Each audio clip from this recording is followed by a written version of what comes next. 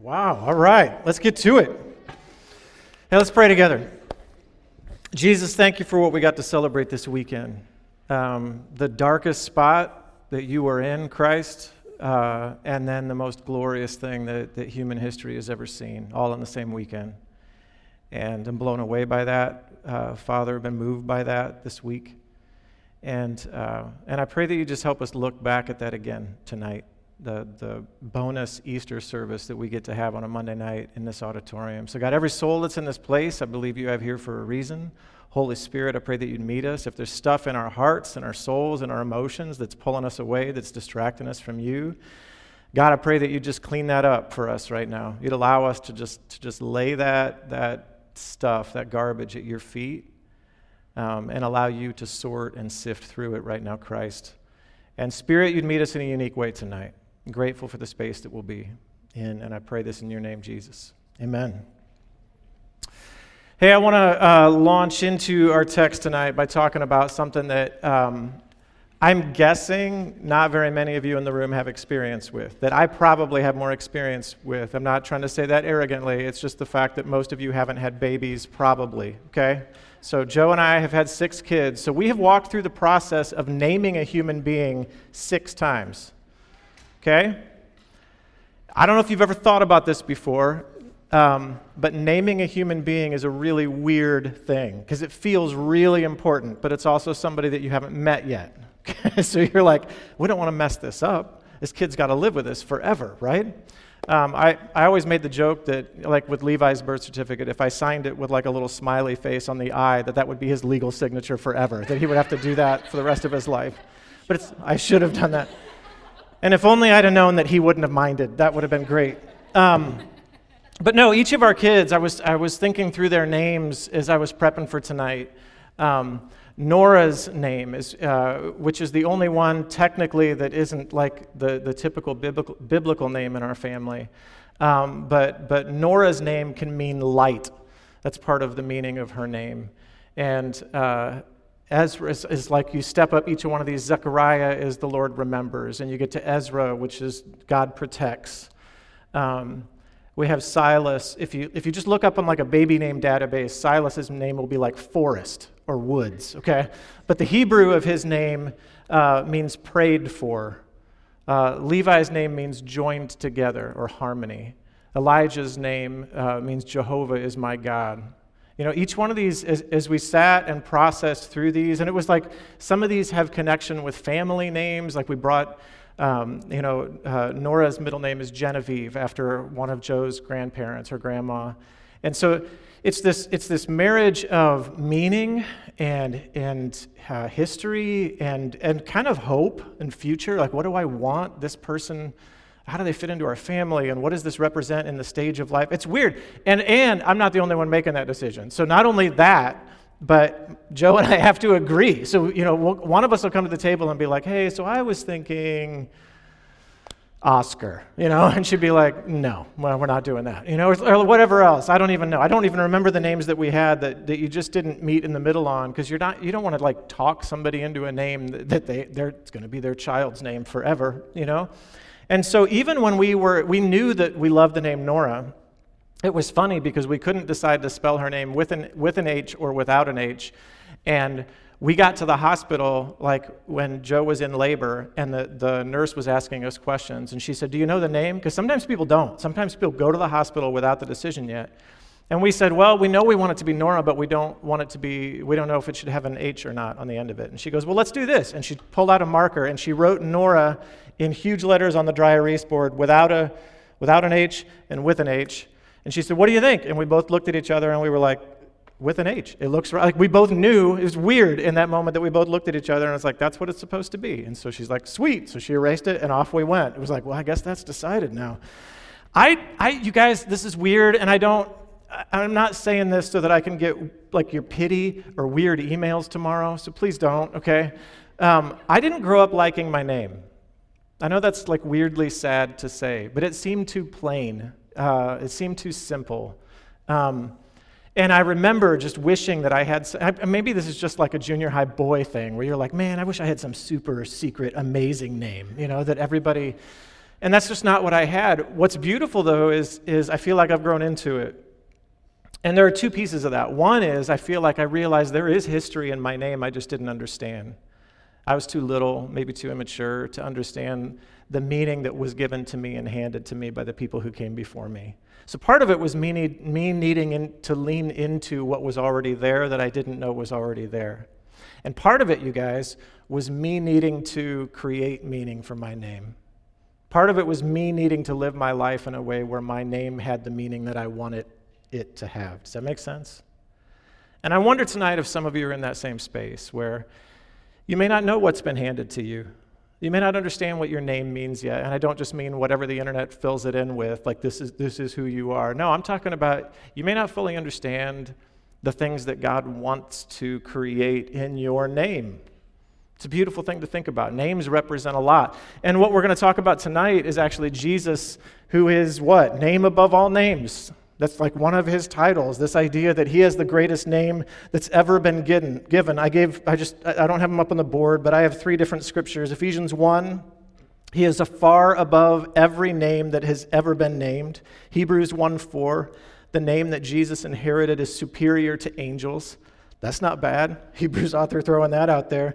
And the text we will be in later tonight, Philippians 2:9, at the name of Jesus, every knee will bow and every tongue will confess that Jesus is Lord.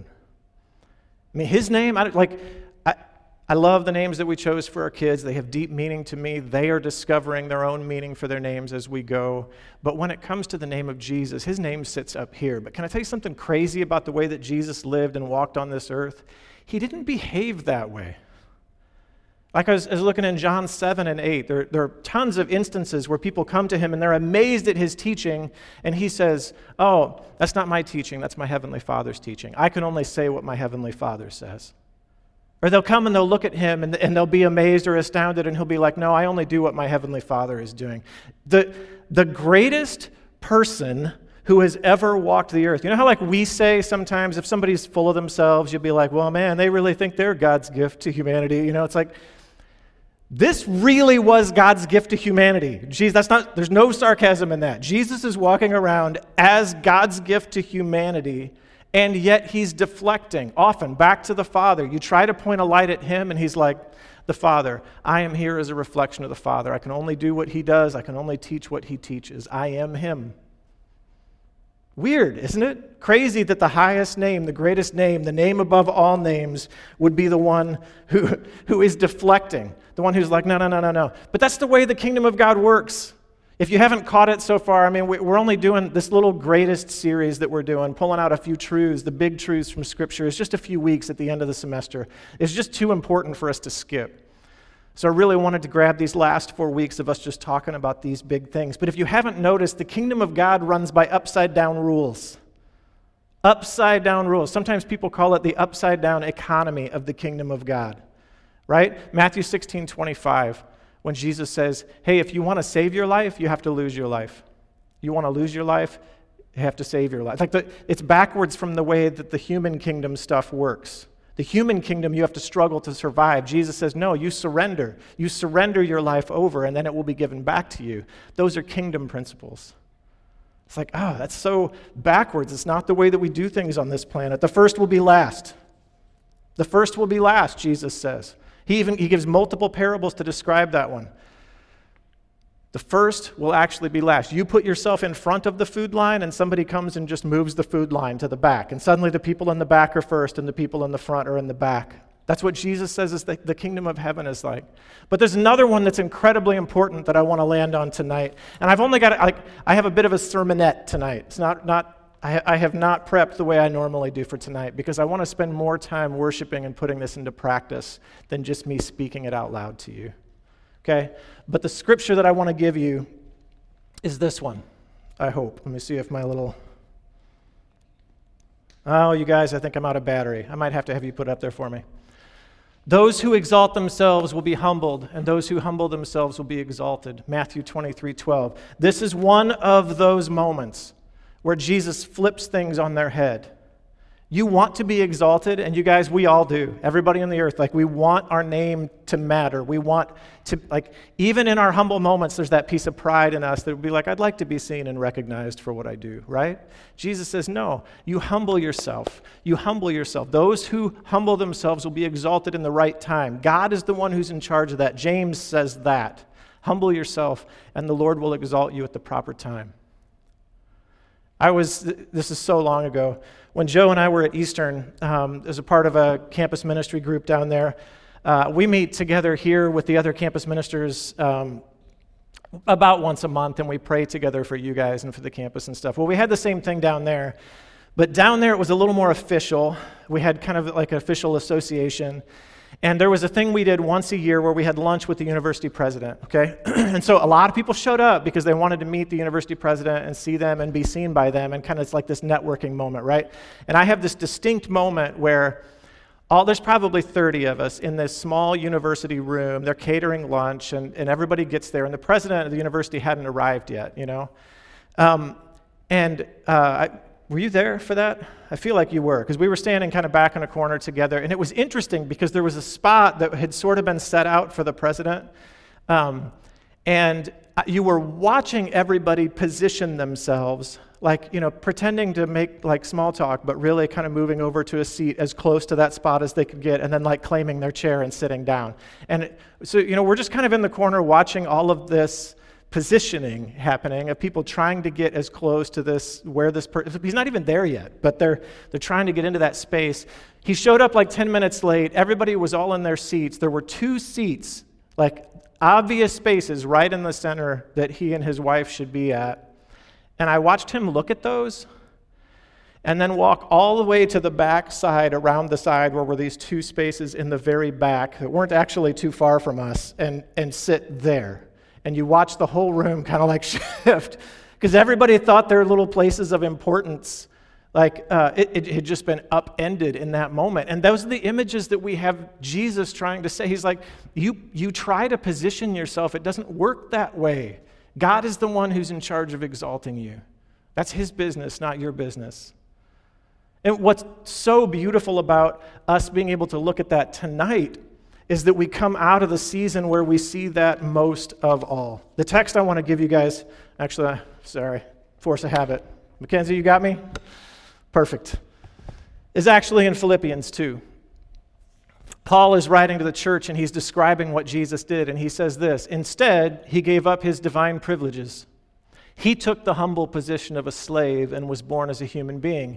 And when he appeared in human form, he humbled himself in obedience to God and died a criminal's death on a cross. Therefore, God elevated him to the place of highest honor and gave him the name above all other names, that at the name of Jesus every knee should bow in heaven and on earth and under the earth, and every tongue declare that Jesus Christ is Lord, to the glory of God the Father. You guys, all I want you to hear tonight, I'm preaching one point tonight. What I want you to hear tonight is the reason why Jesus could be elevated to this is because he humiliated himself to that. Him emptying himself and pouring himself out was the reason why he could be elevated to the place that he was. He is the fulfillment of this principle: if you humble yourself, you will be exalted. And you want to be like, well, how does that really work? Just like I said last week, look to Jesus. You guys, look to Jesus. Look at the most humiliating moment of his life. Let's do that together. Let's do that together. We'll look at Mark 15, what I think is the bottom of the bottom. I'm gonna put this over here so I'm not tempted to carry it around. Mackenzie, you got me? Mark 15, the soldiers took Jesus into the courtyard of the governor's headquarters. Let me just remind you where we are. Jesus lived for 33 years on this earth. Last week, we celebrated what would have been the last week of his life. He comes into Jerusalem on a Sunday. We call that the triumphal entry. Thursday, they prepare the Passover as it turns into Friday, which would be that night. So Friday night for us. He's crucified. He's arrested. He's beaten. He's tortured. He's given a fake trial. He's put out on a cross, and he's murdered. And Sunday, we celebrate the resurrection where he rose again. So this is the beginning of that torture, where he's drug off. The soldiers took Jesus into the courtyard of the governor's headquarters, called the Praetorium, and called out the entire regiment. So these are the Roman soldiers. They dressed him in a purple robe. They wove thorn branches into a crown and put it on his head. And then they saluted him and taunted, "Hail, King of the Jews!" And they struck him on the head with a reed stick, spit on him, and dropped to their knees in mock worship. And when they're finally tired of mocking him, they took off the purple robe and put his own clothes on him again, and then they led him away to be crucified. This is already after he was scourged, beaten with a cat o' nine tails, until he was almost dead. Do you see it? Do you see Christ humiliated? Humbled might not be the right word. Humiliated. Jump to the next slide for me, Mackenzie. Publicly stripped. He was almost certain, if he wasn't completely naked, then he was almost naked with just like what we would consider underwear on as he was scourged, at most. We're told at the end of the passage we just read that after they put that robe on him and took it off, they had to put his clothes back on him again. His clothes weren't on him when this was happening. Publicly stripped. Can you imagine that humiliation in a crowd? Stripped and then beaten within an inch of your life, truly within an inch of your life. Crown of thorns forced on him. Giant spikes shoved down like under his skin into his scalp. Spit upon. Beaten after he had already been beaten. Soldiers kneeling in front of him, mocking him. You guys, the level of mockery here, I'm not trying to just raise an emotional moment here. I want you to understand what Jesus endured in this moment is by choice. At any moment, he could have wiped the earth clean. He certainly had the authority. He certainly had the angelic power at his disposal. He makes it clear before this that he is doing this for us. He has intention of enduring this on our behalf, followed by the cross and the murder that would happen there on it. The crown of thorns representing his humiliation, a willing humbling. So if in the kingdom of God, those who humble themselves will be exalted, then what does it work when somebody humbles themselves this much, when it looks like this? Well, that's what we have down here on the next one. Christ exalted. Christ exalted. You guys listen to these passages. Don't miss these, please. You ready? Revelation 1, 13 and 15. Then I turned to see the voice that was speaking to me.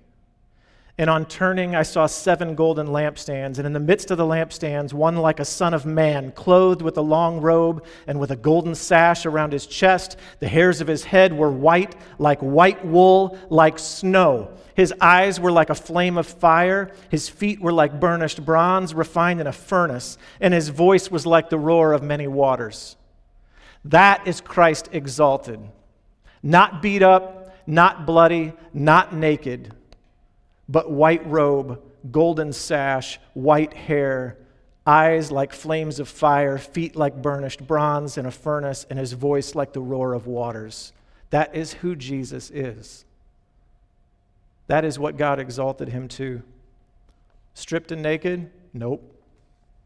What about the crown of thorns? Quite the contrary. Revelation 4, 9 through 11. When the living creatures give glory and honor and thanks to him who's seated on the throne, who lives forever and ever, the 24 elders will fall down before him who's seated on the throne and worship him who lives forever and ever. They'll cast their crowns before the throne, saying, "Worthy are you, our Lord and God, to receive glory and honor and power." Not only isn't he being mocked with a crown of thorns, every crown that exists from leaders is tossed at his feet in that moment. That's the glory that comes from our Heavenly Father, from Jesus exalted in his space. Remember the soldiers who were kneeling in mockery?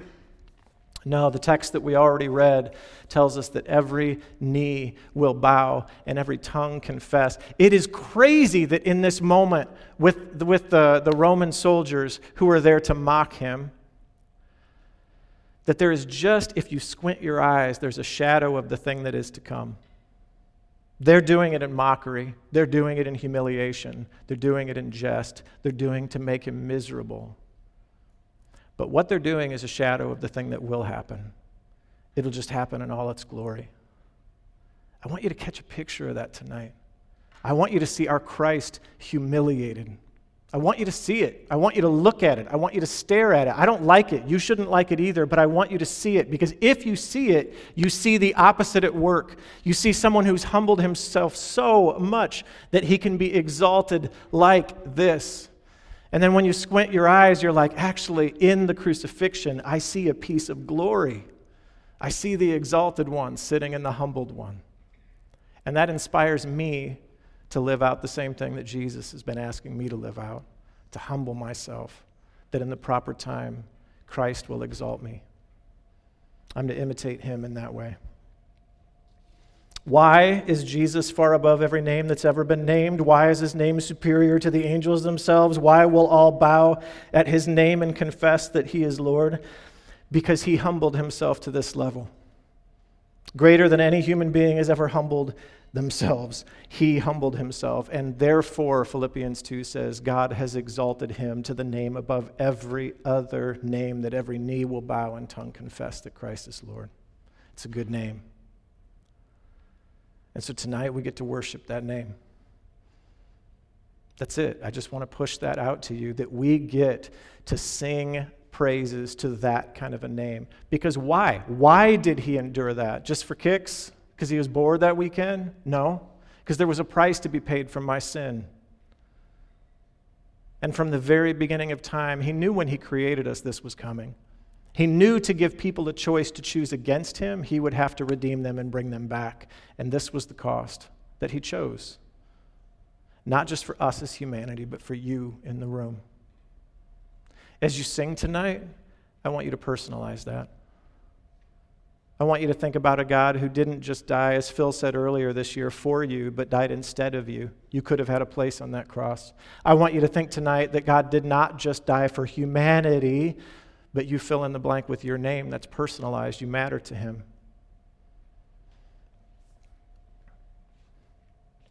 I want you to think tonight about the name that will cause every knee to bow and tongue to confess that he's Lord, the name that is the way, the truth, and the life, the name that is our source of joy and hope and purpose, that brings forgiveness of sin, the one who's gone before us to prepare a place for us, the one who is our hope and comfort, the one who knew your name before you were even born, the one who first loved us before we could even love him. That's who we're coming together and worshiping tonight. That name. Let's pray. Jesus, as we sing and lift up your name tonight, I have so much gratitude in my heart, because as I explore this forest, it just keeps getting bigger and crazier, that you would love me this much. So thank you for this truth that just sits way beyond what we understand, Christ, and I pray that you'd help us lean into it in new and fresh ways tonight. Hear our worship as just a thank you, Jesus, that we sing back to you. We pray all this in and through your sacrifice. Amen.